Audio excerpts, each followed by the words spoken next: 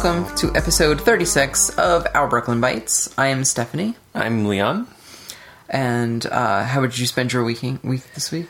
I've been playing some games. Or at least one game in particular. You were playing games this week? Yeah. I played at least one game. A game that you might have heard of. A game called In the Hunt. I have heard of that. You know this game, right? It was an early game for PS1. I think it was in the long box. It was actually, yeah, exactly. Right? I think so. It was also on Saturn as well. Oh. But I played the PlayStation version. That was released in November of 1995. And now, why did you choose the PlayStation version over the arcade version? It's a good question. This is based on... So I always wonder if, like, for any gamer today, like, why would you go for the port of a game when you can play the original? Right. Well, for one thing, the PlayStation and the Saturn versions are fairly faithful ports. Mm-hmm. So there's really not... You're not losing anything by playing the home versions in this case. You do get a couple of extra things from the home port. Okay. It's not a huge difference. So a little background, actually. So the PlayStation version was released, as I said, November of 1995 in Japan by Xing. The US version was released in March of 96 by Kokopelli. This was actually a brand of THQ. Huh. Which I had not realized. No. Yeah. So, yeah, they had a little publishing brand, and that's what they used. This was developed by a Japanese developer called Tsushi Jimishu. Just rolls off the tongue. Yeah. Tsuji Jimusho. That's my second attempt at saying that. I guess they did various home ports of existing games, because this was actually an Irem arcade game released in 1993. This was known in Japan as Kaite Densenso. Now, I know I don't want to interrupt you, but does this have any reference to their earlier game, Scoon? There is speculation. Okay. I don't know if any of the dev team were on both games. I don't know if... Scoon was a good 10 years, probably earlier, maybe more. I'm only vaguely aware of that game. Okay. So I don't really know if there's any kind of lineage there. Okay. Was that NES only, or was that an arcade game also? I believe it was an arcade game. Maybe not. Maybe it was NES. I mean, I know it from NES, but I just assumed it was an arcade port from them. I don't know. Okay. Yeah, so, I mean, that was 93. Okay. I don't know. This game. Yeah. So I don't know how far Scoon back. was like 86, 87, something like that. All right, so it's not too far off. So let's see. I guess the title in Japan, like I mentioned, roughly translates to The Great War on the Ocean Floor. That's what that title originally meant. Now, a lot of people have made comparisons of the art in this game to Metal Slug, right? Okay. A lot of people see a lot of the art style and the type of animation used in this game and think, oh, wow, this game rips off Metal Slug, you know? But keeping in mind, Metal Slug came out in 1996, and this was a 1993 arcade game, and there is a lineage there. There's actually a connection between the two games. This was, developed within Irem, but the dev team of this game would go on to form Nazca Corporation in 1994, which SNK actually acquired in 96, and they created the Metal Slug series for SNK. And the same team also did Gun Force 2 for Irem as But not well. Gun Force 1? I don't know if it goes back to Gun Force 1. But you do see a similarity there, too. Yeah. A little bit. Gun Force 2 is very similar. Yeah. So, on the PlayStation version, you actually get a couple of different modes. It's not hugely different. In the option screen, you have two game modes to select from, arcade or PlayStation. Now, as far as I can tell, the only real difference is sometimes there's an option for during the PlayStation version where you can pick up a shield as a power up, and your ship will be temporarily protected, or it's an extra. You can take an extra hit, basically. You'll lose the shield if you take any damage.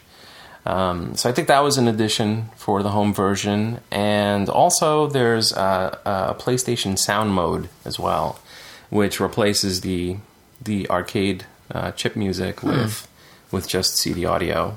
Yeah, I guess that was kind of big at the time.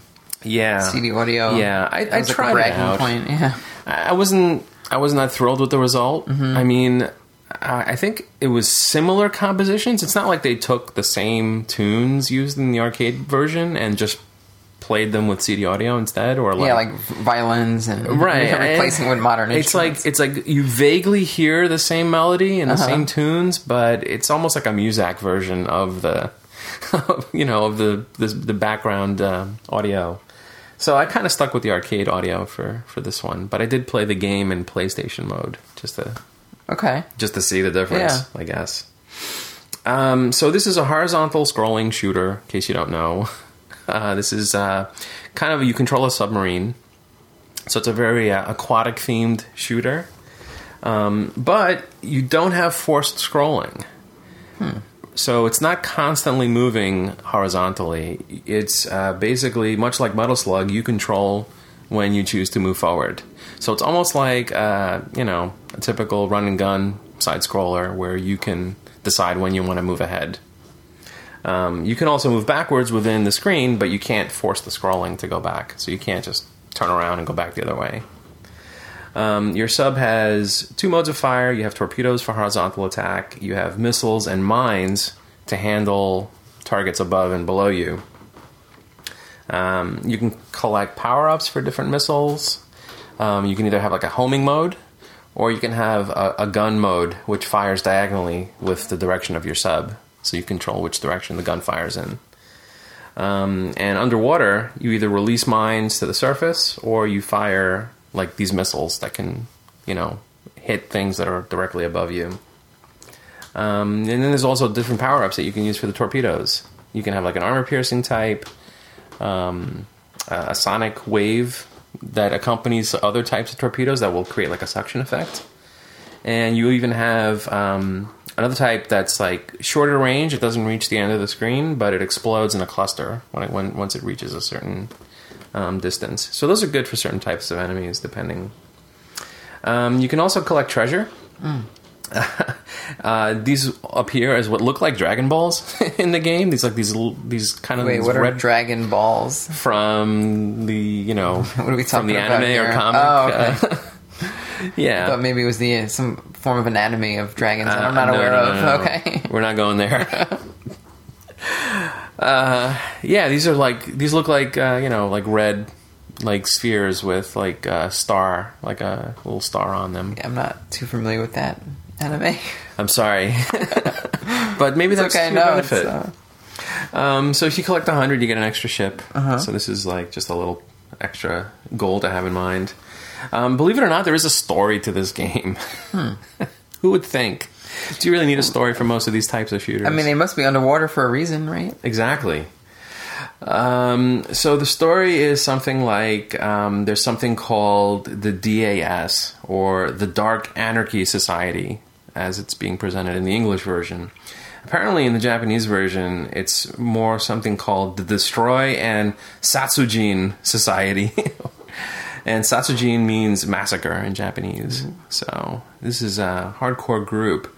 They used a magnetic doomsday weapon on the polar ice caps, and they caused the world to be flooded. Yeah. So basically, of course, they're creating some even more massive super weapon for some reason. I don't know, destroying the world, it wasn't enough. Yeah. So they had to go a little extra step. So naturally, there's a resistance that was formed. And the resistance has this newly developed submarine called the Granvia, and that's your ship in the game. Grandia? Granvia. Oh, Granvia. Huh. Exactly.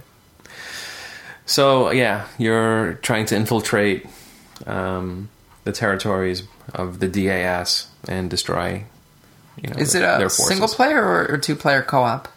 I've only noticed a single player mode, but maybe there is a way for 2-player mode in this one as well. I think that's possible on the arcade version. I'm not sure if that's possible on the PlayStation version. Okay. So there's 6 stages in the game. You've got Antarctica, is where you start. It's cold. Yeah. Wow, what a place to start. Okay. This is a vertically very tall stage. So you have a lot of space to be able to move in, vertical space. You can surface to fire missiles at helicopters, jets, gun turrets, various enemies there. They also will drop mines in the water, so, you have to kind of watch for that. There's a segment where there's freeze rays underwater, and that kind of creates sections and chambers, and it will lock you in place if you get hit.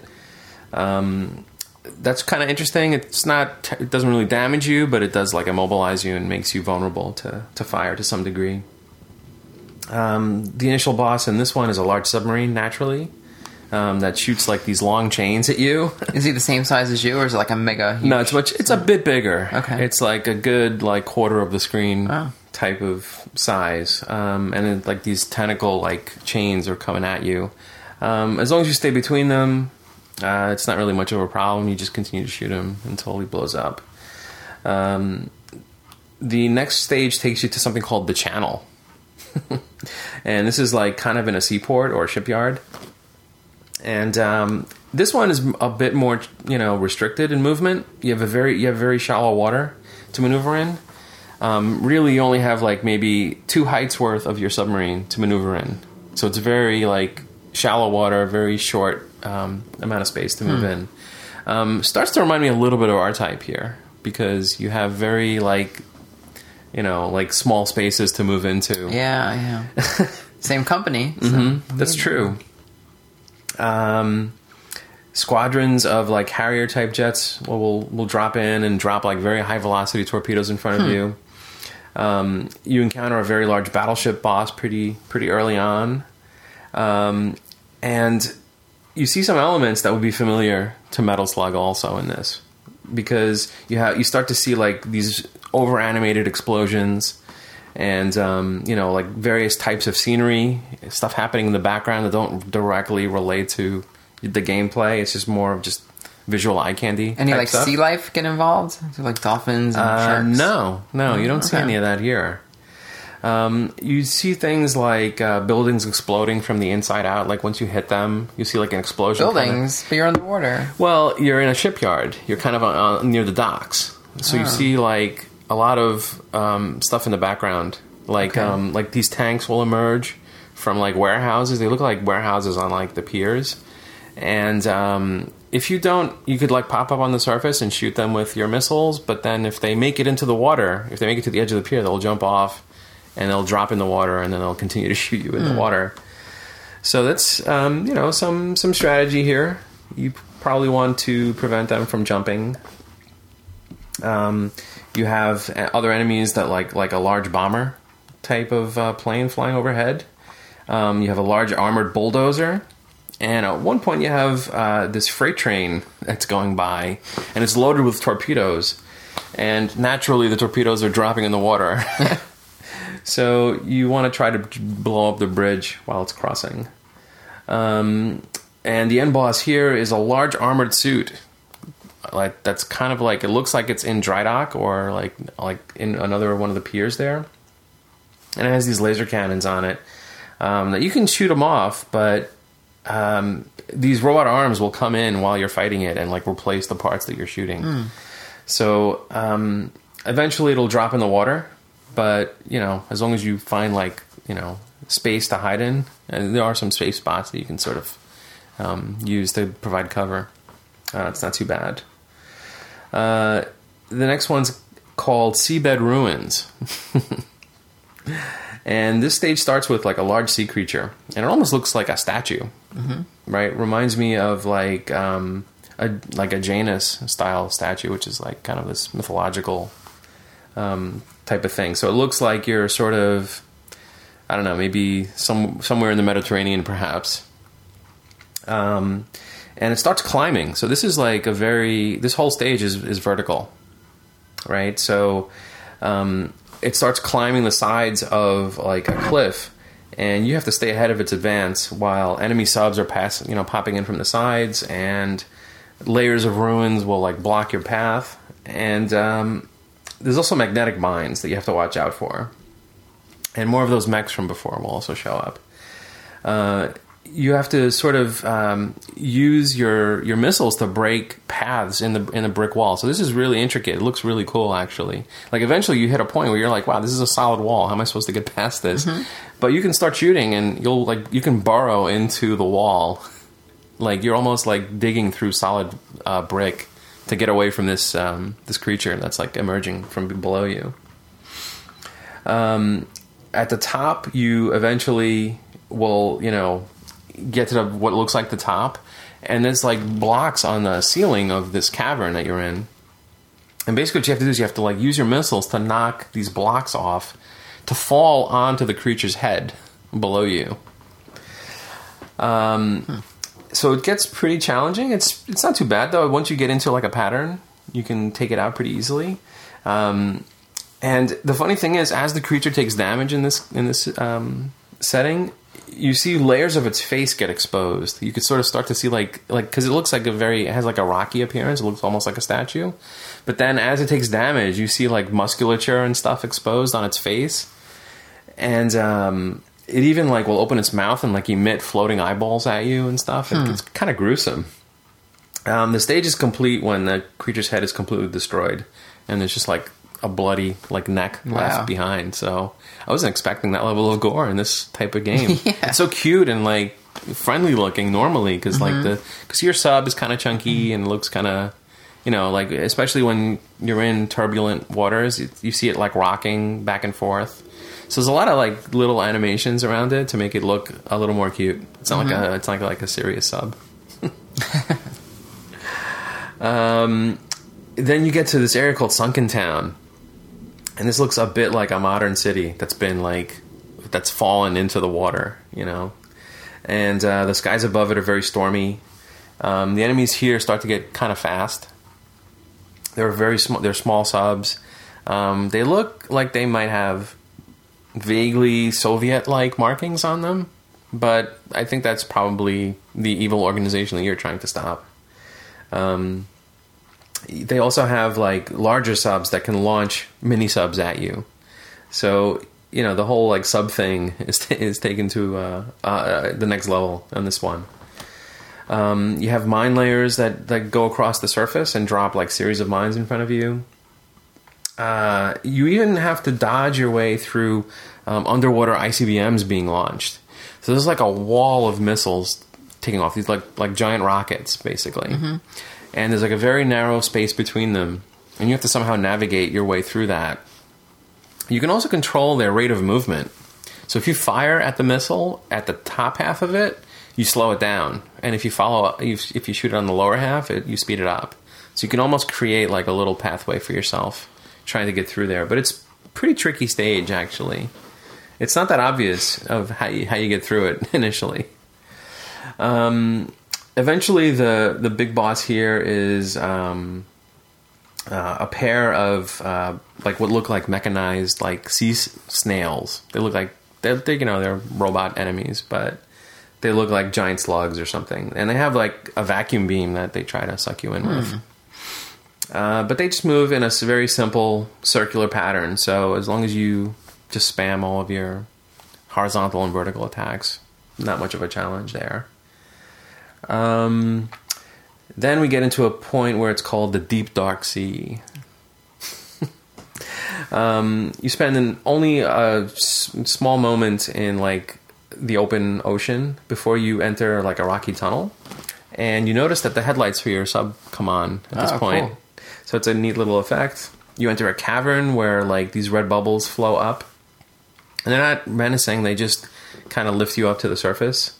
But the problem with that is that there's like lava, like fireballs sort of falling down onto the water. So you probably don't want to, you want to try to stay underwater in this point. As you descend further, you get more and more into like what looks like kind of a lava type of area. There's like fireballs shooting from like the sides. So it starts to get a little more challenging here. You have to really fire continuously to prevent something from like landing on you. And the designs of the enemy ships start to look a little different here too. They look a little more steampunk for some reason. It doesn't look like it's part of the same faction at all. Weird. Yeah. But the big monster here, there's like a giant like Godzilla type monster that you have to face at the end of all this. And it's kind of turtle-like. It's got like multiple heads and stuff. The heads are upside down too. So like they don't look it, but as soon as they open their jaws to like shoot at you, you can see like their heads like mounted upside down, which makes it a little more like alien looking, I guess. So they're breathing fire, spitting fireballs. You still have to worry about rocks falling from the sides. This was probably the first like really hard thing that I've encountered in the game. I mean, most of the game is pretty easygoing. You know, it's like kind of a low pressure type of shooter. But this one is really, you know, like the first hard fight in the game. And the key with surviving this was just to find like a safe spot in the corner to try to like shoot out. And I also noticed at this point that like the vents will like light up right before they shoot their little fireball. But it happens like a split second after that, so it's not really much of a warning. Now it's an arcade based on the arcade game. So when you die, is it just like insert coin and then you just bring your next player in, or is it like you have to start from the beginning of the stage? Like, No. Some shooters you have to start at the beginning. Yeah, right. I mean, you can continue on the spot. On the basically. spot, okay. Yeah, you don't have to start over at any point. Only if you get like a full game over, I guess. Yeah, how would you get that? Well, if you run out of credits. Oh, okay. Yeah, you're only like you can set the number of ships that you get in the beginning. I think the default's to 4, but then you can put it up to 5, or you can put it as low as like 2 or 3. I think. Okay. So yeah, I think you only get maybe 4 continues. Oh, maybe. So it's not like MAME where you can just add more credits as you not play. Not during the game. Okay. No. Yeah, I mean, yeah, you get like just whatever, however many continues the game allows you. Now the final stage comes up after this. This is stage 6. It's called the enemy base. So I guess that's how you know. That's where the enemies are. That's where the enemies are. You're now in the base. It looks like it's kind of like a typical Bond villain submarine base looking kind of a place. You get back to some of the basic enemies that you started with, you know, helicopters and mechs and gun turrets and things like that. You run into like this super sub, which has like kind of like tougher torpedoes to beat. And you also have another wall of like ICBM underwater missiles to get through. And that was kind of tough too. It was longer than the previous stage, so you really had to, you know, manage your very limited maneuverability well. And then a multi-stage rocket approaches, which you have to maneuver around and destroy each stage. So it looks pretty cool. It's like an underwater like rocket, but like flying horizontally, and you like come up to it from behind, and it has like different sections in the back that you can, you know, blow off. And of course it's like dropping mines and torpedoes and stuff like that. And this is sort of the final fight in the game. This is kind of where, you know, this is like the big end boss. And this one was also pretty tough. Like you couldn't really tell how much damage this thing had to take. But basically, you have to alternate between being in front of it and behind it. And, you know, it shoots from behind a lot. Like, when you're in front of it, it's fairly easy. It's not that hard. But when you're behind it, there's like a barrage of torpedoes coming at you all the time. So this one was a challenging final fight. And that's kind of the final battle in the game. Did you finish it? I did. Oh, okay. Yeah, with a lot of continues. So does it have like power ups, or well, like what kind of variety and like ship enhancements do you have as you play? Well, you really only have one stage of enhancements in the game. So you can buff up your overhead shots, your missiles basically, and you can buff your torpedoes. Just like one layer and that's it, and not like it's one layer really. But you see multiple power ups drop as you're playing, but it's basically just used to switch between the different types. So in case you feel you need like no smart bombs or anything like that, nothing that will help you clear the screen if that's what you want to do. Nothing like that. Yeah, I thought it was kind of fun though. I thought it was really? I liked it a lot. I like the art style. That's kind of what it drew me to the game in the first place. But I also found it a very, like I said, like a low pressure shooter. It's like, it's not a bullet hell. It's not a manic shooter where you're like, you're hitting continue every 5 seconds. This is like, you're just cruising along and you decide when you want to move forward and when it's safe to proceed. The game does encourage you to keep moving forward like all these games do, but I found it, pretty chill to play. Well, I did look it up, and it is 2-player co-op, at least in the arcade version. Mm-hmm. I don't know about the home version. What I remember of this game, and this wasn't something that I really played back in the day, but my memories of it were, it came out at a weird time. It was, like we said, like a launch game on the PlayStation. Yeah, right at the start of the 32-bit Yeah, right. launch So period. Start of the 32-bit, and we just came off of the 16-bit era, which was possibly like the best time, like the golden age of shooters. Like you had Gyres and Axelay and Blazingly, all these great like shoot 'em up games, and then you have In the Hunt comes out, and this was like a very slow paced game, like you said. Visually, the animations are really good, but it's not like anything breaking the mold.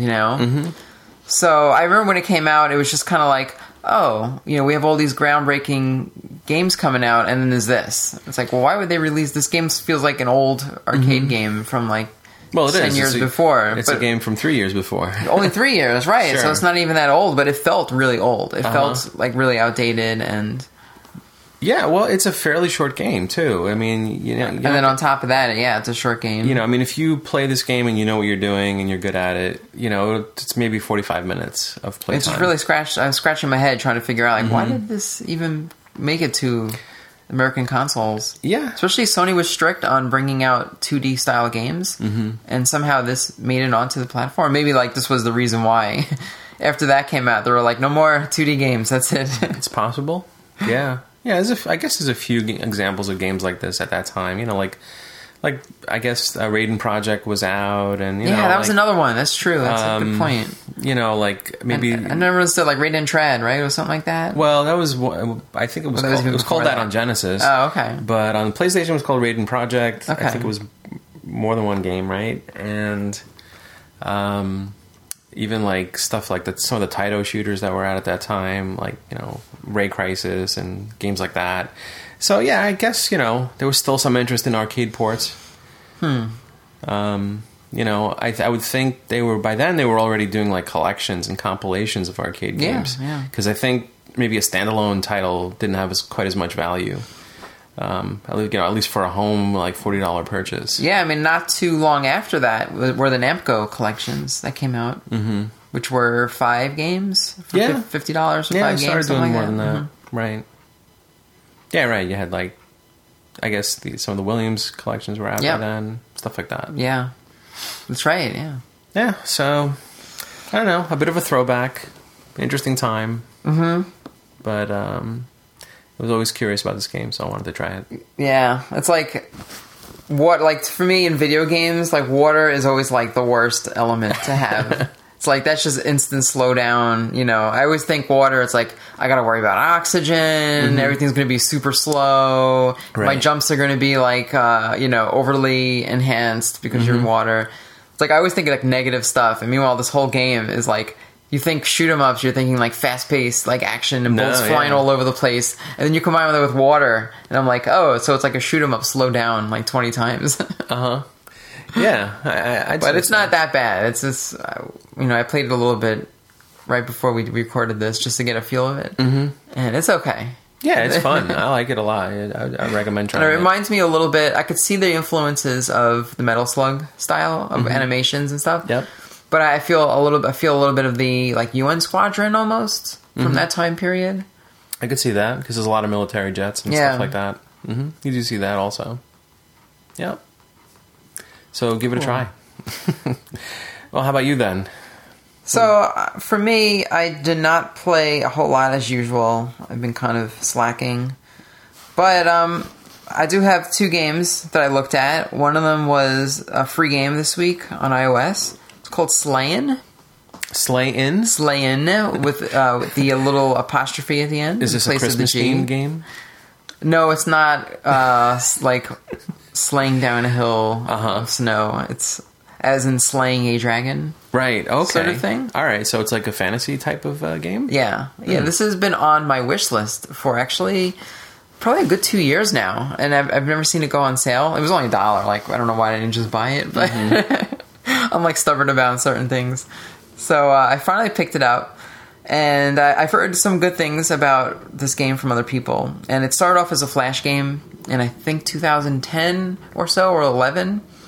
But it was finally released on iOS in 2012. So it is an older title. Mm-hmm. It's done in the 8-bit art style. It's very simple, pixel graphics. And similar to a game I talked about last week, you only have 2 ways of movement. You have left and right, and jump, and that's it. Okay. The whole game is based on one screen.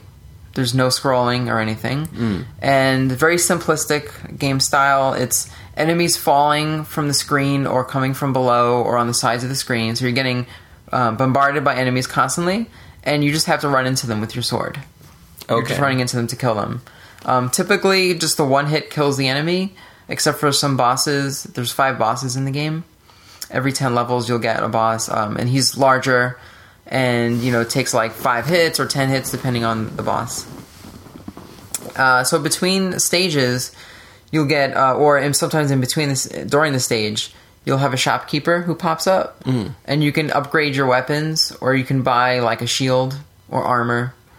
And that'll kind of like give you a little boost to get you through the next couple of levels. Nice. As you kill the enemies, they drop coins and other things that kind of give you health back and stuff like that. Mm-hmm. So you have to... now, when you say you have to run into them with your sword... literally walking into them. So you don't have to swing your sword. You don't have to time your attacks or anything like that. No, because there's no button for that. It's just left and right movement. So as soon as you... It's similar to if you ever played Ys. Like that kind of combat, you just kind of walk into the enemy and it kills them. I see.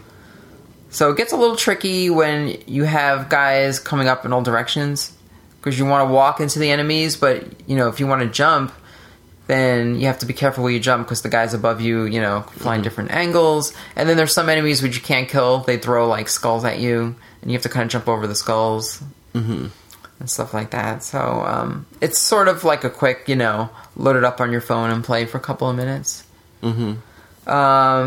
Overall, if I'm not that into it, I don't know. It feels a little bit light. I feel like I wish there was a little bit more to it. I don't like it that it starts over from the beginning every time. I guess those type of like roguelike games do that. But it's really just, so what is it, a score challenge? Would you say? I guess a level and score challenge. See how many levels you can pile up? There's some things like you can buy different skins, like graphic skins. And then you can also unlock the music. The music's very 8-bit sounding, old chiptune. What else can you buy? You can buy gravestones.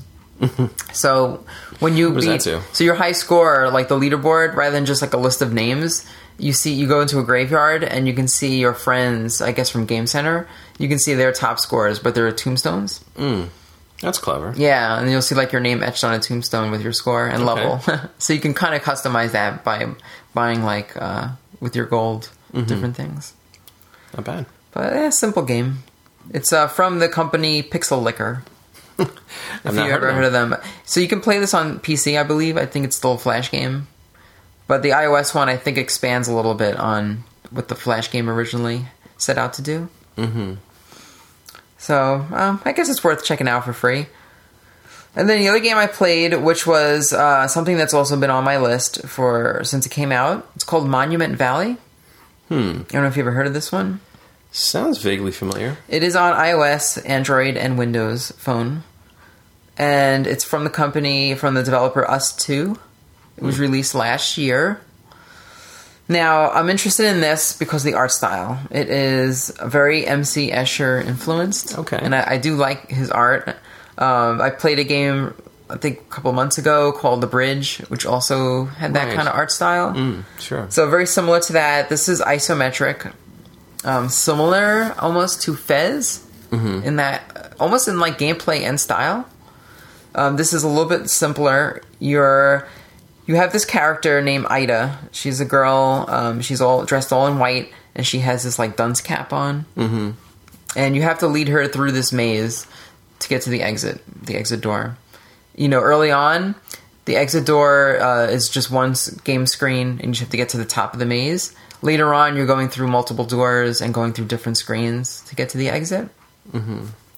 So the cool thing about this is, rather than just a straightforward maze, this is purely based on the illusions of the MC Escher style of artworks. Like, it's all optical illusions. Okay. So you might see, and it's hard to describe this in words, but you might see like a road that goes like straight, and then there's another platform next to it, but there's a gap there. However, there might be a spot on the board where you can rotate, and once you rotate the screen, those two platforms now overlap, even though they're not like spatially, they're sort of not touching, but because it's on a 2D plane, they're now connecting, and now you can walk across that. So it plays a lot with illusion.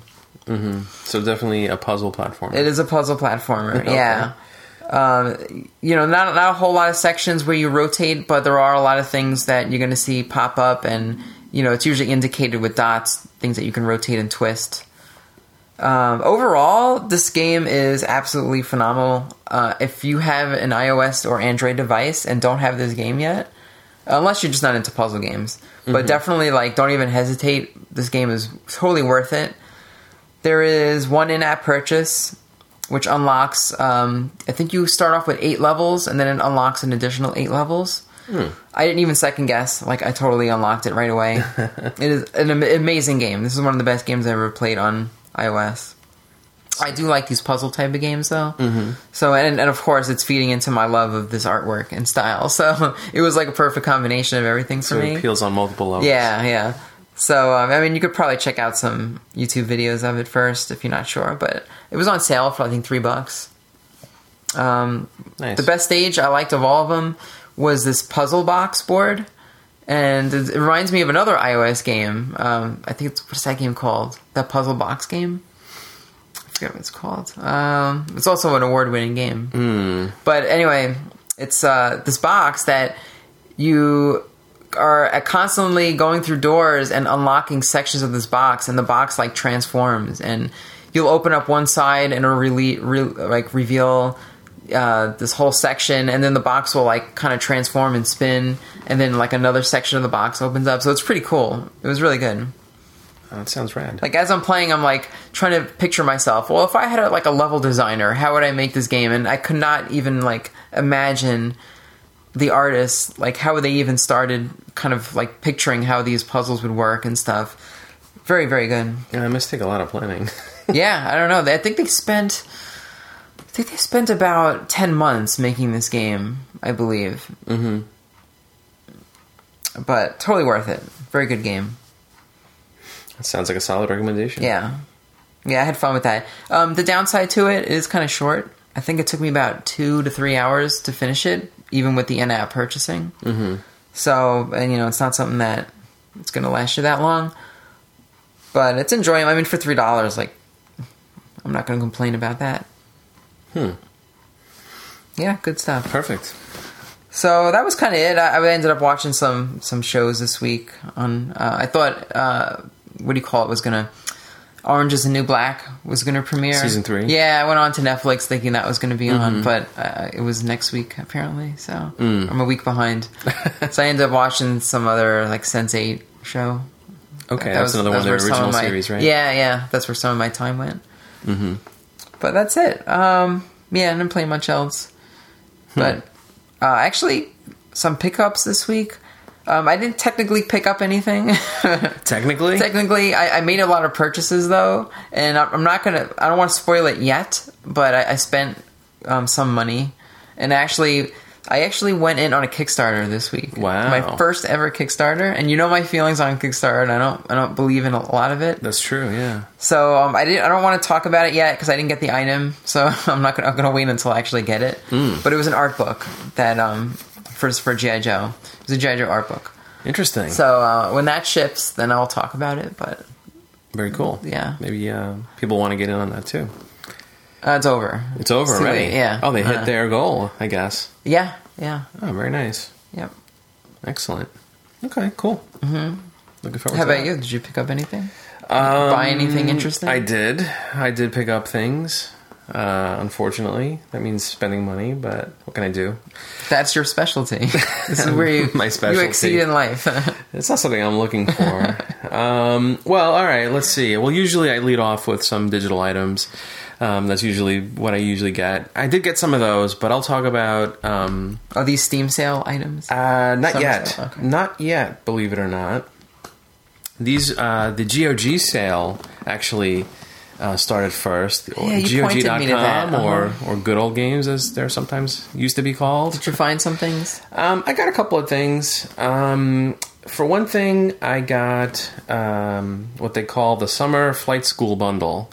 And what that was a collection of games from the Descent series, if you remember Descent. Oh, wow. There's a series? I thought it was just the one game. Well, there was Descent 1 and 2. Super Descent.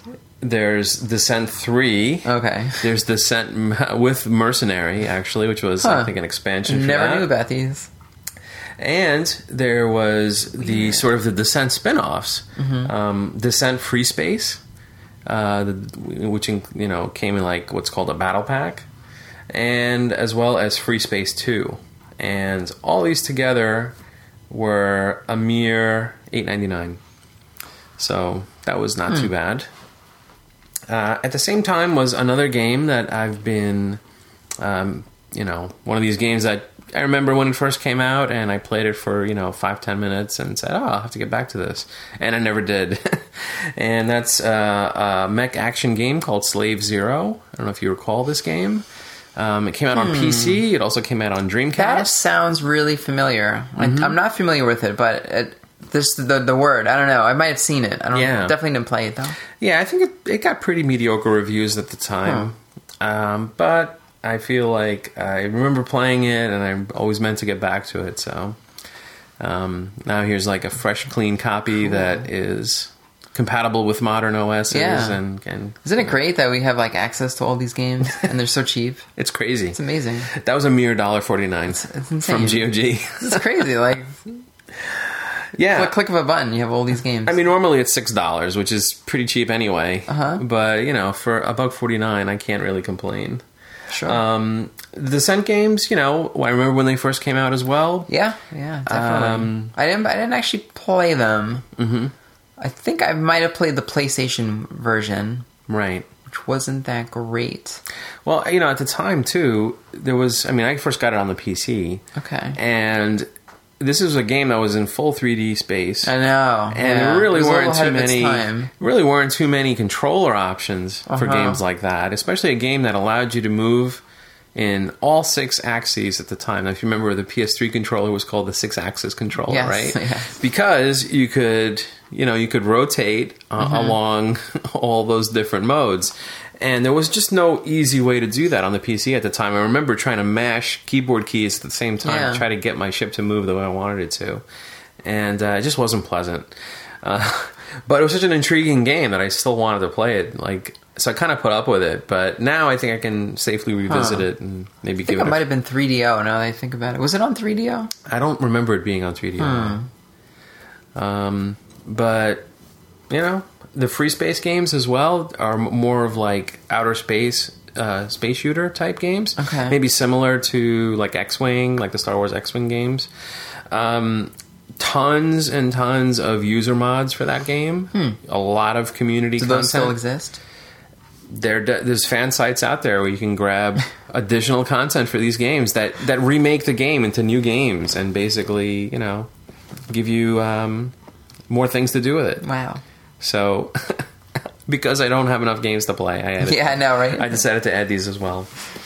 And another downloadable that I grabbed is a brand new game that I was not expecting to get, but a friend of mine had a spare code for The Witcher 3. A spare code. A spare code. What a friend. Yeah, well, we trade games. Okay. When I get digital games that I have for a new extras. game though? How do you get spare codes for new games? So this is The Witcher 3, The Wild Hunt. Didn't it just come out? Just came out. I don't usually get games like this when they're brand new. Yeah.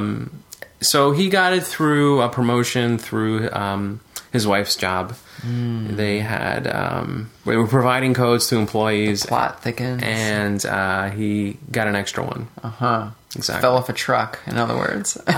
No, these are legit. Okay. I mean, I went to the site and redeemed it, and it's perfectly legit. There's no issue there. That's good. So this is another 100-hour game, right? Right. 100 at least. Minimum. And this is, a huge game. These hours are adding up. I mean, I have the Witcher 1 and 2, and I haven't played those yet, Nice. so I'm sure. But I might, you know what? I might bypass those and go straight to this one, just because it's been so long since I've played a brand new game right at launch, where I can sort of enjoy maybe the I wouldn't say industry hype, but at least the excitement among players who are, currently It's supposed to be very good. playing the game and experiencing it. And might be. I might. I've heard. I don't know how the PC version is, but I've heard the PS4 one is glitchy but good. Right. Well, the PC, I think, version has some issues of its own, but these are launch pains for a game this complex. There's going to be little things that they need to fix. I've watched some Twitch streams of it. Very adult game. Yeah. Fantasy-based game, very similar to a Skyrim or something like that, but. All right. Based on a work of fiction. It's not its own original game. It's, I think they adapted from a book, but I think so. They've added a lot of their own stuff too that's not in the book, so they've kind of fleshed it out for the game universe. Cool. So wow, you did well this week. Did that. Treated yourself. But that wasn't it. Wow, there's more. There's more. There's a more physical item this time. I actually did a Craigslist pickup. I got a new Atari computer set. Not a new set, but a used set. I was like, wait a minute, is there new Atari computers coming out? No. This is new for me, anyway. But I got an 800 XL with some stuff. Now, I've never owned an XL series computer. I've always had a 400 or an 800, and then I got an XE after that. But I never had the XLs, which were the computers that were in between. That's the one I had. Yeah. That's right. So, welcome to my world.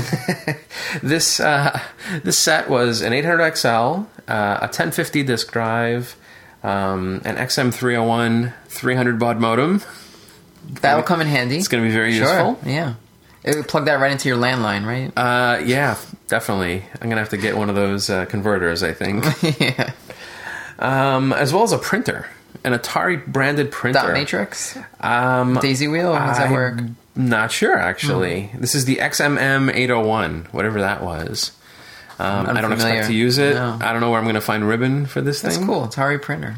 Yeah, but this was also in the same era as that XM301 modem. It's got the XE style of so it's kind of an off-white with silver and red trim. So it looks kind of like that. So yeah, I don't know. I mean, did you get any games with it? It didn't have anything else. I was kind of surprised at that. But I think the owner just happened to find some of his old. Did you test it? Computer Plug it stuff.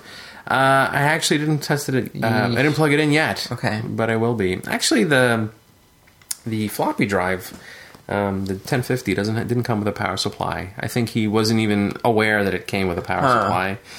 Yeah, good luck trying to track it down. So I'll just have to get one. What about the? Doesn't it use the was it 9-pin DIN plug that goes in the back to go to AV, audio video? The computer itself? Yeah. Like, how do you hook that up? Like, I remember using some kind of like composite output. I think it does have AV out. It does have like a some kind of circle, multi-pin. Yeah. I don't know if there's any other way. Yeah, I mean, when I owned an Atari computer back then, I didn't have a composite monitor. I still have that cable. Oh, really? Yeah. Wow. If you need to test it, I have my cable. Perhaps I might. Yeah, I always use RF. I always use the RF cable, so wasn't lucky enough to have a monitor. But yeah, I'll see how this one works. I wish I still had my basic games, the games I programmed myself. You don't think you have them anymore? But now, when I sold my Atari, I sold all my floppy disks with it. Wow. That had everything that I've ever had on it. Maybe somebody dumped it and uploaded it Maybe. somewhere. Someone in Canada has it. Okay. Not bad. But that's it for me, though. That's all. You didn't say how much you paid. Well, let's see. Was it a good deal, or did you get... I think it was decent. I paid $40 for the lot. For everything.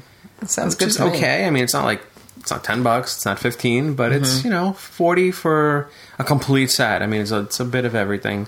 I don't imagine I'm going to use the modem or the printer. I really just wanted the computer, and I really just wanted a working floppy drive at this point. So, I'm going to see what I do with it. Make chip tunes. Utilize that Pokey chip. Yeah, maybe. Might be motivated to do that. We'll see. Nice. So, I guess we can maybe talk about other things that happened this week. Yeah, pretty light week. Not much happening. It's been light. We're still in the build up to E3. So yeah. But before that happened, right? You mentioned Apple had their big WWDC. Right. This is the Worldwide Developers Conference. Yeah, and that's usually where they showcase their new operating systems. Mm-hmm. Right. So they did show off their OS X 9, 10. They're up to, right? Mm-hmm. Or 11. They're up to 11 now. I lost track. So they have a new OS X and then a new iOS. Well, I know they named it. Yeah, I know the names more than numbers. So it's OS 9 is still the number. iOS 9. Oh, no. And then, no. We're talking about iOS, or we're talking about... iOS. You're doing iOS first. Oh, no, I was just going to name the names. And then OS X is El Capitan. Oh, I see. I see what you're saying. Okay, I got confused. The iOS versions don't have names, right? No, they don't. Okay. At least not publicly. Right, yeah, well, yeah, some code name or something, who knows? Mm-hmm. Right, so El Capitan, I guess this is more California geography. Yeah. So did you watch the whole video? I watched pretty much the whole thing. I watched most of it. Close to 3 hours. It was over 2. Yeah. For sure. I mean, really, I was interested in the iOS stuff more than anything. Yeah. But yeah, I kind of hung in with the other stuff just to see what looked cool. I'm not a Mac user, so the OS X stuff wasn't of direct interest to me, but I just like to see what they're offering and what they're doing differently than Windows, let's say. Yeah. I was a little disappointed by the OS X stuff because, like you said, they really didn't talk a whole lot about it. Right. And they mentioned some things, but I guess at this point, there's not a whole lot you can do to an operating system on the desktops that's going to revolutionize anything. Well, I guess little quality of life improvements. Things to kind of smooth over any rough edges that people might feel they have using the machine. I don't know, at least one thing stood out to me was that little minor feature that they talked about when you first power up your machine and you're trying to just get your bearings, right? You move the mouse pointer a little bit, and it enlarges the mouse pointer on the screen, so you could sort of find it. Yeah. If you wake it up from sleep, or it'll just, and then it just shrinks as soon as you move the mouse. So I thought that was kind of clever. I thought that was a neat little thing to throw in. Yeah, that was a weird thing to put in there because it's like something that you would think about, like something like that. I would have never thought that would be something that I would make. But it's something that I'm thinking that is a huge, because I always have that problem when I wake up my computer. Right. because the mouse is so small, I can never find it. So I'm just constantly like moving it around to try to find the cursor. Even every now and then, while using the computer, every now and then I'll be like, hey, wait a minute, where'd my mouse pointer go? And I have to like move it back and forth until I notice it. And this one makes it super obvious. It's like, well, here's this giant mouse pointer. It's like, why did it take them that long, like, to come up with that idea? It's weird. Right. I mean, there might maybe unless other. I don't know if they. Sometimes they buy these technologies off other companies, like these scripts. Yeah. And then they just release it under their name. So I don't know if this has been around, and no idea. But that was cool. Yeah, and I noticed too. They let off with like a little statistic, right? They said that adoption rate is really big for their updates. They're always bragging. Well, because they force it to you, really. Well, I mean, they're always bragging about it. They tell you how like 55% of active Mac users are running, Mavericks, I guess. Yosemite. Oh, Yosemite. Yeah. All right. That's the current one, yeah. Right. And they say that only 7% of Windows users are using 8.1. And I'm thinking, well, but is that because it's free? Is that because it's a free update and everybody could Probably. just update it whenever they want? Like, I'm sure that is a good... I mean, if you're on Windows 7, you have to buy 8. Their adoption rates were pretty high even before when they charged for it, but Apple never charged a whole lot. It's been a long time since they charged more than... Right. Because it was like... I think it was like 80, and then they dropped the price to 20 for a couple of versions. I remember when and then with Snow Leopard, it was free. I remember when it used to be like $130 for the OS update. Yeah, something like that, and it was an annual thing, too. Not on Mac. It was a one-time. Really? Yeah. You got it free with a new computer, or you had to pay for the update disc. Mm-hmm. But what happens when the next update comes out? Right, yeah. So, but the updates were only like 2 or 3 years apart. They weren't annual. I felt like they were more frequent, but I wasn't out of the loop. Anyway. Okay, yeah. No, it was like usually it was like every 3 years, and then they shrunk it to like 2 years, and now it's like annual at this point. Okay, but that's why you don't see a whole lot of changes in the OS. That's cool. That's cool that they went to free. It's not bad. Yeah, I think it helps them on a support angle, obviously. If you can get everybody on the same version, it's less complexity. A lot of people were pirating it anyway. It was very easy to pirate. Right. So I don't think it was serialized even. No. Yeah. No, it was just like you can take that one disc that you got on your computer and use it on anything you wanted to. So they were just like, well, why are we fighting it? Let's just give it out. Have it, let everyone enjoy it. Right. Yeah.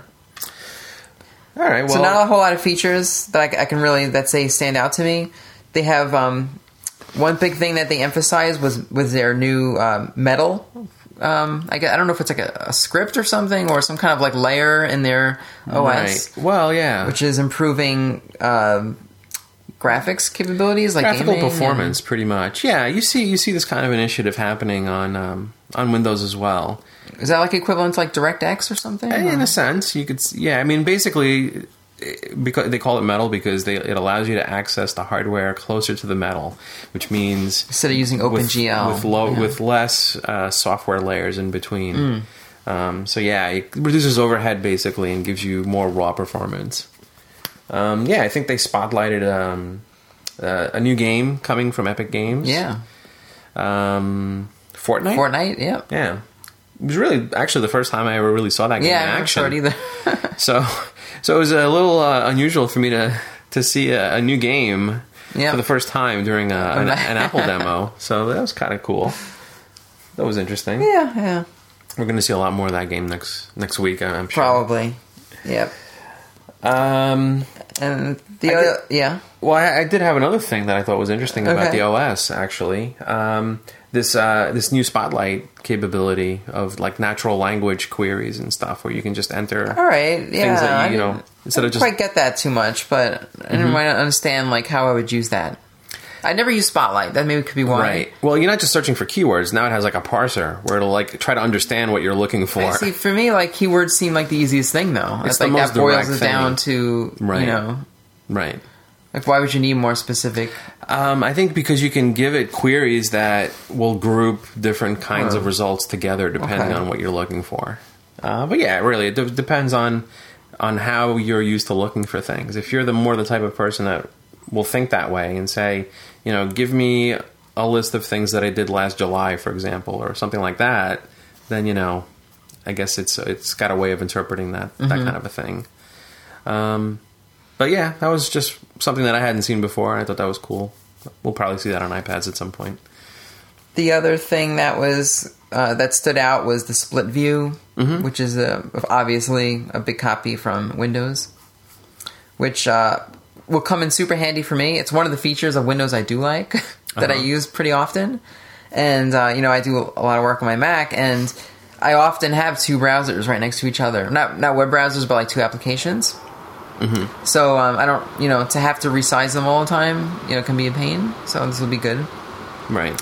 And they also have a feature in Safari, which is something that I've been wanting for a long time, which is I didn't even know it would be a feature, but if there's music playing on a page and you don't know where it's coming from, there's like an option where like it'll show you, what it is, like a pop-up or something. Mm-hmm. So I thought that was pretty cool. When I saw that, I was like, yes, like that's something that always bothers me when I'm on a web page and like a video is playing and something's happening in the background and I don't know where it's coming from. Yeah, I'm used to seeing that on Chrome.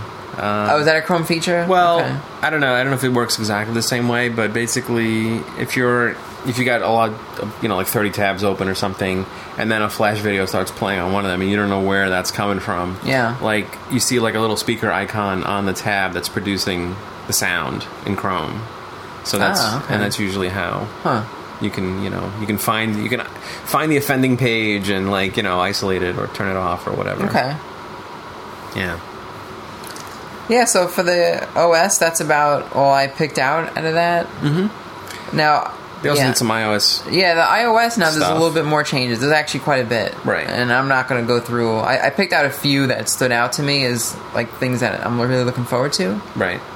I guess I'll start with one big thing was now video streaming. Mm-hmm. So they have a new API now that games will be able to, I guess, like stream to Twitch, kind of like you do on your PS4. Really? It'll operate with the video camera, That's really and you'll also be able to stream and record your games as you're playing them, which is pretty big. Some games already do it. Yeah. And I guess they're doing it within the software of their game. Uh-huh. But now they're going to actually have their own, some kind of like, Is this like an AirPlay thing related to that? I don't know. Do you know, I mean, you don't, like, you can just go directly to the web with this, right? You don't need to... Yeah. You don't need anything in between. All right, so maybe not. Supposedly this is supposed to be like a live streaming kind of thing, like just like you would on a PS4, like you would do, your... Very cool. Yeah. Another thing is now having more control over video recording, which is something I've wanted since the beginning. And I can't believe it took them this long, but now you can specify if you want to record in 720 or 1080... what frames per second you want. If you want to record in slow-mo, you can customize it. It's using the camera. Using the default camera. Uh-huh. So I think there are, like if you use another third-party camera, I think you can customize that already, but this will be like standard in the regular camera. Okay. They're also redoing the podcast app, so I think everyone's going to need to look at that when they listen to us. Okay. I don't know much about the details of what they're redoing, but... and this is going to sound kind of stupid, but the Notes app is being totally redone, and like they spent quite a bit of time on it, and it's kind of dumb. I'm thinking, this company, like, they have all this money and all these like they're supposed to be like this groundbreaking company, like, and then they're showing off this like note application for like 15-20 minutes, and like to me it seemed like a waste of time, but. The truth is, like, I'm really looking forward to this because I use that. I always need like a sketch pad, and I'm constantly using these type of like note type of applications. I just use Google Docs by default. And see that's okay. Yeah, I have that on there too. So so this is going to combine like a bunch of all these like applications, and it's going to give you like handwriting, like touch handwriting. It's going to give you like easy to drag and drop links in there from other websites. It's all integrated into Apple's ecosystem, so it's going to work very smoothly. Very nice. So I'm looking forward to that. And then the other big thing, which is the final thing, and this was really like the highlight of the whole show for me, is the keyboard enhancements. Because that's the one thing that really frustrates me. It's adding copy and paste and arrow keys and all sorts of other like gadgets to the keyboard.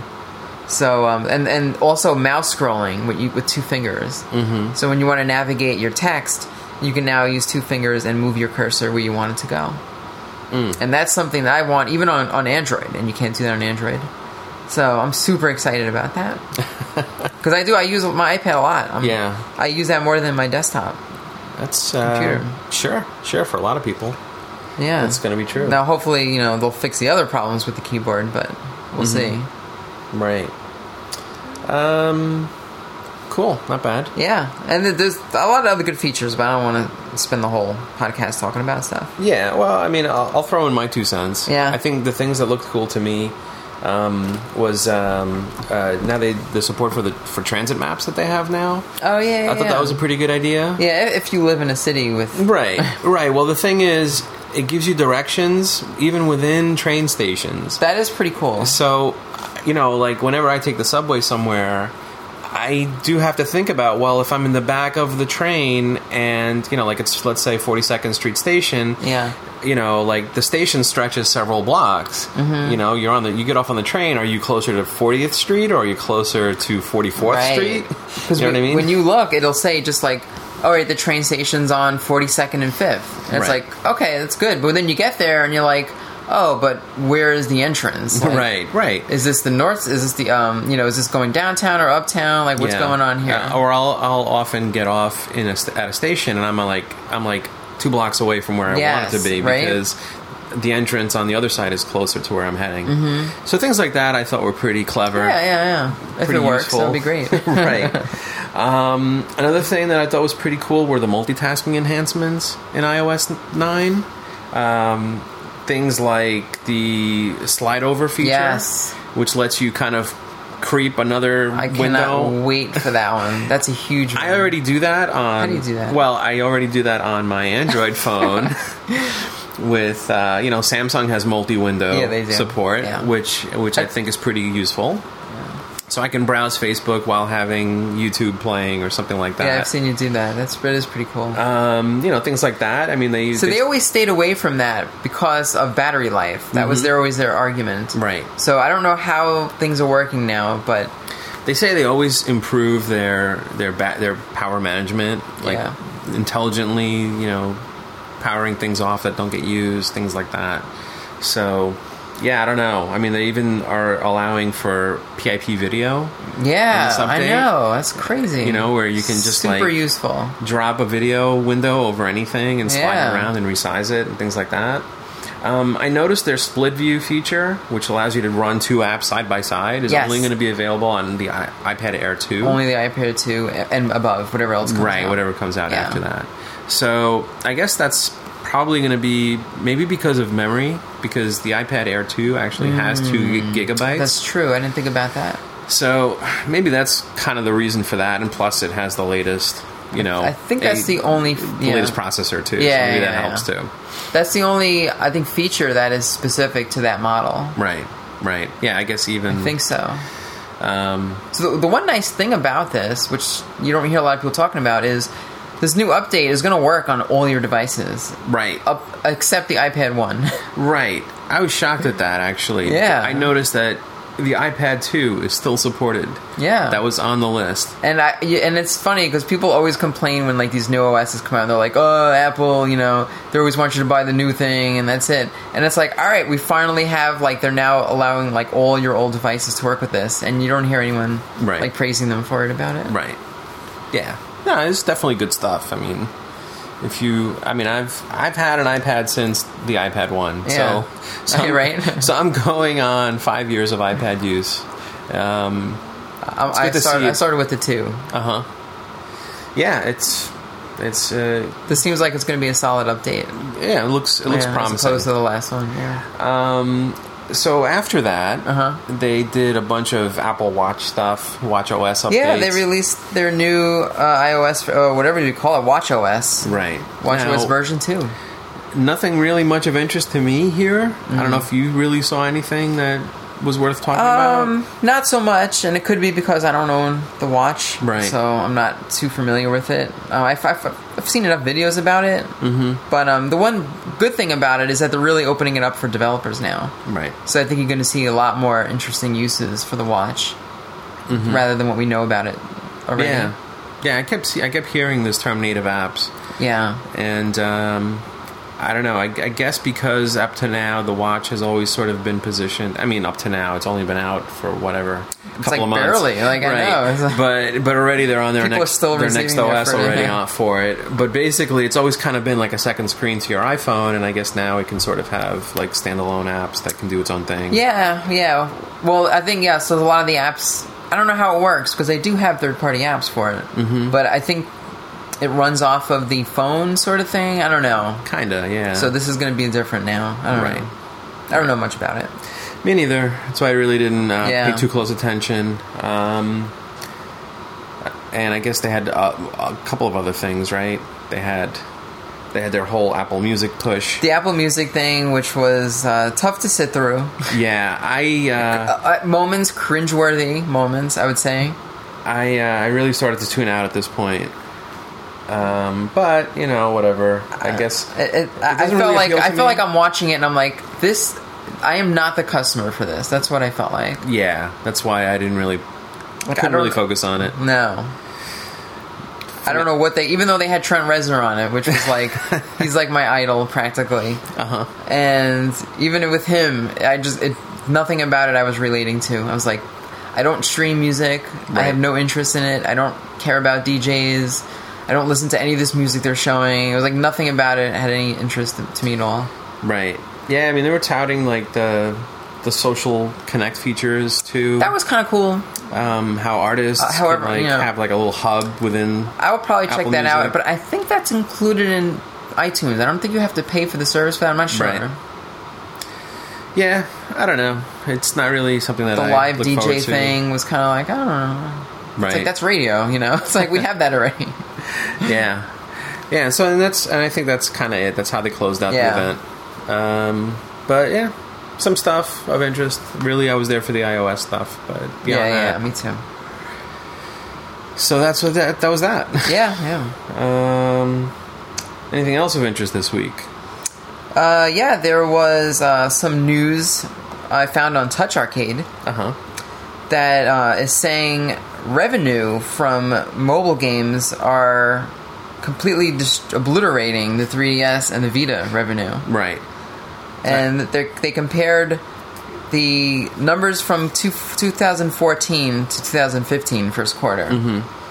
And it's night and day. It's like the amount of revenue that I think they combined both iOS and Google Play. Right. And the amount of money people are spending on mobile apps is just amazing compared to consoles. Or consoles or handhelds, I should say. Dedicated handhelds. Yeah. Sure. And it definitely is a trend. Yeah, I mean... because every year it's growing tremendously. It looks about flat for dedicated handhelds. Yeah. It looks about the same. About the same between last year and the year before. Right. But for iOS, it looks like it's grown 30% since last year. And for Google Play, it's grown about 50%. And we're talking numbers that are already much bigger than the totals. So basically, they grew more than the total amount that handhelds make. Yeah. Already. Handheld game systems. Yep. And it does not include in-app purchases. Right. From what I understand, that was included out of this. So that you would add even more onto that. Yeah, well, they're basically saying that, basically they look at ad revenue as like a separate revenue stream. Okay. So a lot of these games are ad-driven. Yes. Yeah. And they generate a lot of money based on that, and they're not even including that money. But they do mention that a lot of these games that have any kind of multiplayer functionality seem to be a big, driver for spending. Like the Clash of Clans games and that type of thing. Anything, even if the game just has leaderboards. Okay. Somehow that leads to additional spending by customers and players. I guess I'm going to say because there's like a competitive aspect to it. People want to either, put their name up in lights, basically. I mean, just that game I talked about before, Slayin'. I was looking at my game center. I'm like, there's no way I cannot be number one on this. I'm going to keep playing it until number one. Even if it costs money for some people, that's their motivation. Yeah. Yeah, some people will not hesitate about spending. That's pretty staggering. I mean, it's. I mean, I would say, like, just looking at these graphs, it looks like the Google Play market is at least, I would say, 5 times bigger potentially. I mean, this is just where the money is in like mobile gaming these days. Yeah. I know a lot of people are resistant to this idea. People who are more traditional game players. But this is going to set the pace for the business for a lot of game developers. For the industry, yeah. So I know people don't like it, but this is what things are changing. And you'll probably see more of a mobile presence at E3 this year, from what I've heard and get a feeling about. So you're already seeing like 2 PC games released on iOS this week. So I think you're going to see more of that. Yeah, I mean, just as an example. And you're starting to see these type of things in home console games too. Right.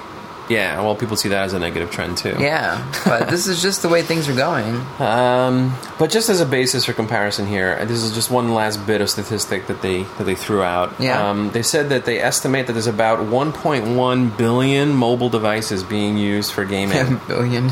Right. Now, let's compare that to mobile consoles at this point. The 3DS just passed 50 million. 50 million. 50 million 3DSs in the world. So if you make a mobile game, the most you can hope to sell to mobile users is 50 million units, which is incredible. It would be an incredible amount of sales. Yeah. But just imagine if your customer pool was 1.1 billion instead. Yeah. So that's why mobile games are happening. The Vita, for example, I guess the second runner in the current gen of handhelds. 3DS is 50. The Vita is just over 10 million. Okay. So that kind of puts it in perspective. So even combined, if you released a game that was compatible with both, like an indie game or something, right? Yeah. The most you can sell is 60 million if everyone bought one. Sure. Right. Whereas on a mobile, you can sell up to 1 billion. Right. But so let's say you reached. Are people going to buy that? 1% or 5% of the customers or whatever. You're talking about kind of tiny numbers, but 5% of mobile would be huge. Yeah. By comparison. And that's why there's some rumors of Nintendo headed towards the Android platform. You never know. Exactly. But if you are more inclined towards traditional gaming, there's word of Mega Man coming back, or at least again coming back. The original 6 Mega Man games that were released on the NES are coming back. People thought Capcom forgot all about Mega Man. That's why they made Mighty Number 9. Right. But Capcom's like, nope, we still own it. We're going to release 6 of our old games. 6. The original 6. That's right. So they're taking the NES originals. Yep. We're going to re-release it. Now, from what I understand, it's not emulation. It's not running through an emulated wrapper or anything like that. These are totally redone from the ground up. Right, they're working from source code. From what I understand. And this is going to be on, I believe, all the consoles? So it's going to be on PS4, on Xbox One, and on PC this summer. Okay. And I think a 3DS release is coming. 3DS, so not Wii U. Later. And not right away, PS3 or Xbox 360. I just don't believe the modern. so. Okay. Right. So they're doing some interesting things. It's not... as initially, I looked at it very negatively because I thought, well, like everyone else, this is just the NES games. It's like I could play this on my emulator. And then I also compared it to Mega Man Anniversary, which wasn't that long ago, which had 8 of the Mega Man games. Right. And it also had the arcade games, Power Battle and Power Battle 2, or Power Battles, whatever they called it. So, but what they're doing with this one is more like what Nintendo's doing with the NES remixes. They're going to give you challenges. They're going to kind of mash up some things, right? They are giving you the full games as well. Yeah. Right, but then they're also adding in these extra where modes. NES Remix don't even give you the full games. Right, exactly. They're going to give you, rewards, right? Some kind of, leaderboard kind of thing. Sure. Yeah, which is kind of cool. So I don't know. They're gonna have challenge stages where you can do boss rushes if you want. Definitely more interested in this now than I was when I first read about it. Right. Yeah, it looks interesting, and there's also going to be a lot of historical stuff bundled in with it too. Like Abraham Lincoln. He wasn't in this game, was he? Well, yeah. What kind of historical stuff are we talking about? We're talking what they call a museum mode. where you're going to have like artwork from the game. You're going to have the concepts and stuff like that. Basically, if you're a fan of Mega Man, if you like those Mega Man art books, for example, that come out and showcase like high-res images of all the different art assets in the game, this is going to be that kind of thing. What about Mega Man level creator? No mention of anything like that. Damn. I wouldn't do it anyway, but you can write. I would like to see what fans do with that. You can write it as a suggestion. Yeah. So there's all going to be all kinds of stuff in here, though. So this is officially called the Mega Man Legacy Collection. Okay. Right. So. I guess it's a download. It's like $15, I believe. $15. I mean, obviously you can download these games now through other various eShops, but this is going to have all those extra modes that this is going to have, and this is going to be quite a bit cheaper, actually. Okay. Compared to buying those 6 games now. So yeah, it seems like a pretty good idea.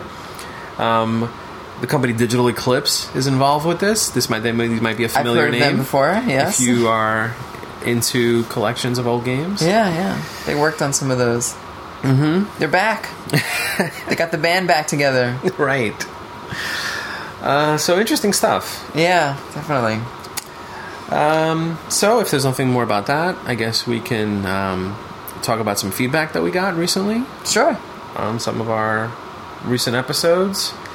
Most notably, Greg AZ writes in and thinks that I deserve a medal for actually playing through that horrible Star Wars game that I talked about on the GBA. You do deserve a medal. Yeah. He says it had awful graphics, awful sound and music, or putrid is the word that he used, and was very choppy and I don't know. Had bad sound. Exactly. Yeah. I can't believe you played this game.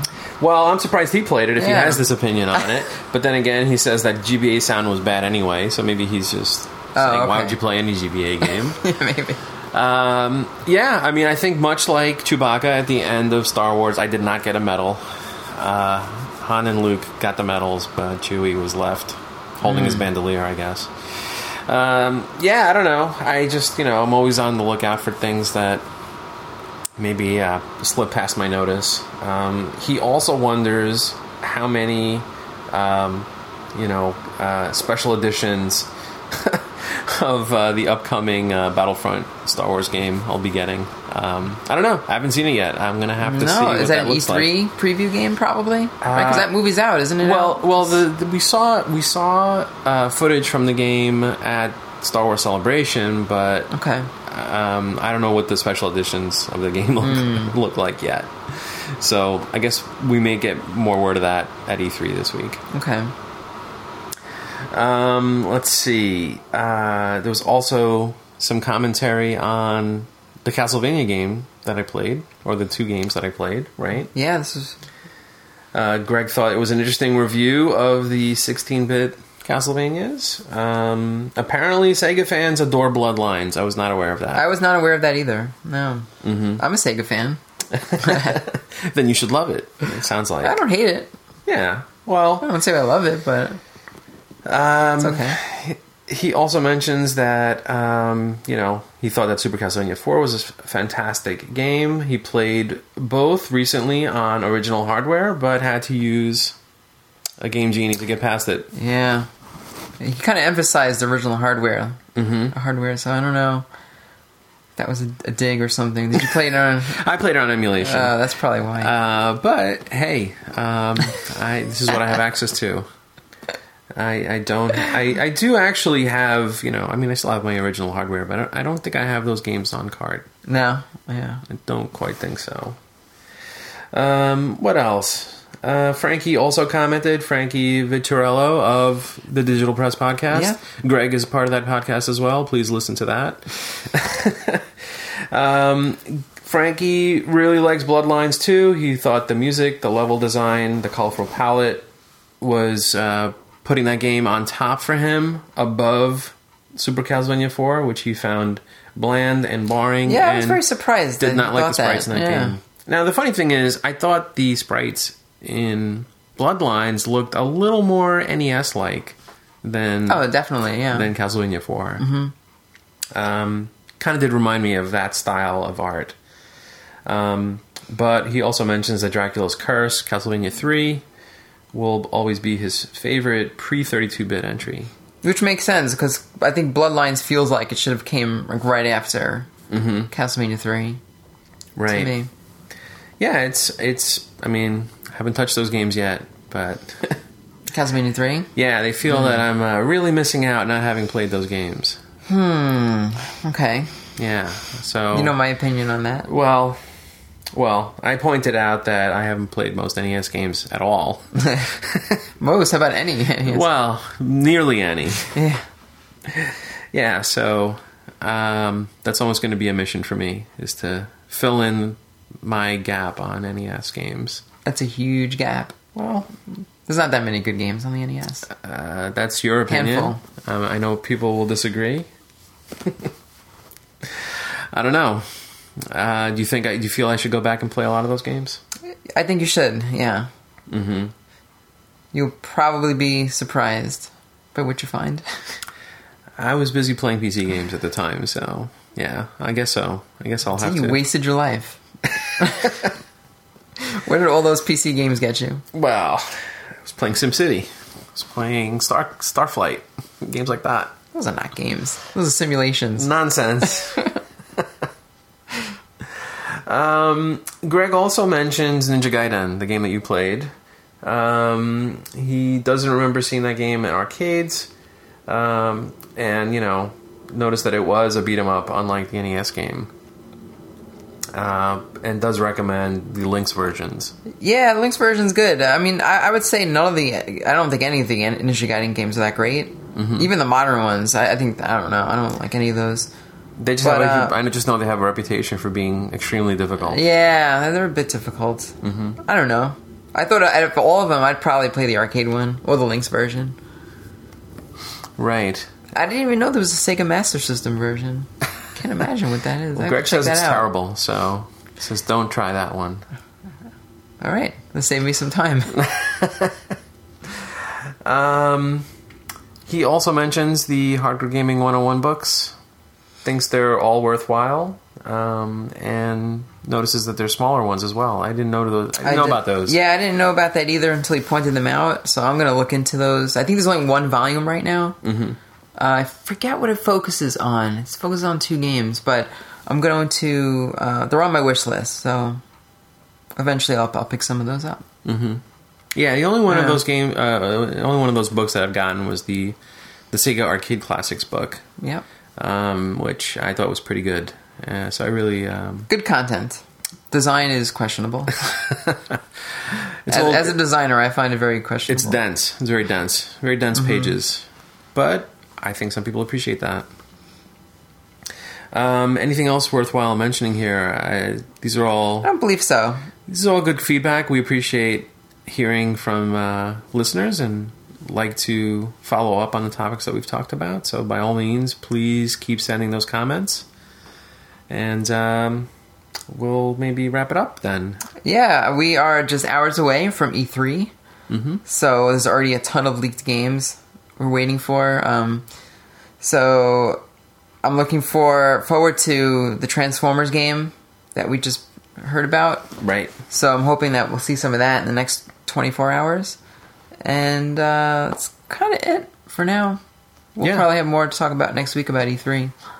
Yeah, a lot of exciting stuff on the horizon. Yep. Certainly a couple of games I'm interested in. Unfortunately, the timing of this podcast, by the time this airs, E3 will be over. We'll be halfway through, at least. We are like on a 2-day delay on this thing, so...